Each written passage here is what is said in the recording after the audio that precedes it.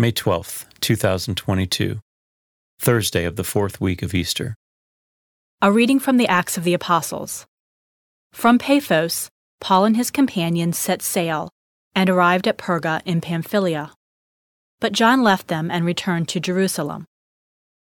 They continued on from Perga and reached Antioch in Pisidia. On the Sabbath, they entered into the synagogue and took their seats. After the reading of the law and the prophets, the synagogue officials sent word to them, "My brothers, if one of you has a word of exhortation for the people, please speak." So Paul got up, motioned with his hand, and said, "Fellow children of Israel, and you others who are God-fearing, listen. The God of this people Israel chose our ancestors and exalted the people during their sojourn in the land of Egypt. With uplifted arm he led them out, and for about 40 years he put up with them in the desert.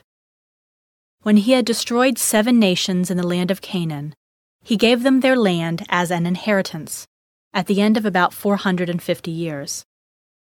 After these things he provided judges up to Samuel the prophet. Then they asked for a king. God gave them Saul, son of Kish, a man from the tribe of Benjamin, for 40 years. Then he removed him and raised up David as their king. Of him he testified, "I have found David, son of Jesse, a man after my own heart. He will carry out my every wish."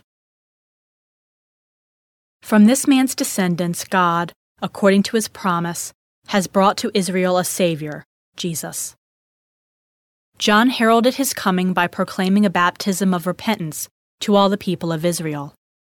And as John was completing his course, he would say, "What do you suppose that I am? I am not he. Behold, one is coming after me. I am not worthy to unfasten the sandals of his feet." The word of the Lord. The responsorial psalm. The response is, "Forever I will sing the goodness of the Lord." The favors of the Lord I will sing forever. Through all generations my mouth shall proclaim your faithfulness. For you have said, "My kindness is established forever." In heaven you have confirmed your faithfulness. Forever I will sing the goodness of the Lord. I have found David my servant. With my holy oil I have anointed him, that my hand may be always with him, and that my arm may make him strong. Forever I will sing the goodness of the Lord. My faithfulness and my mercy shall be with him, and through my name shall his horn be exalted.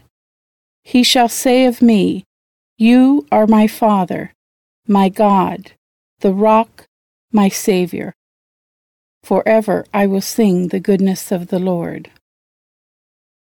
A reading from the Holy Gospel according to John.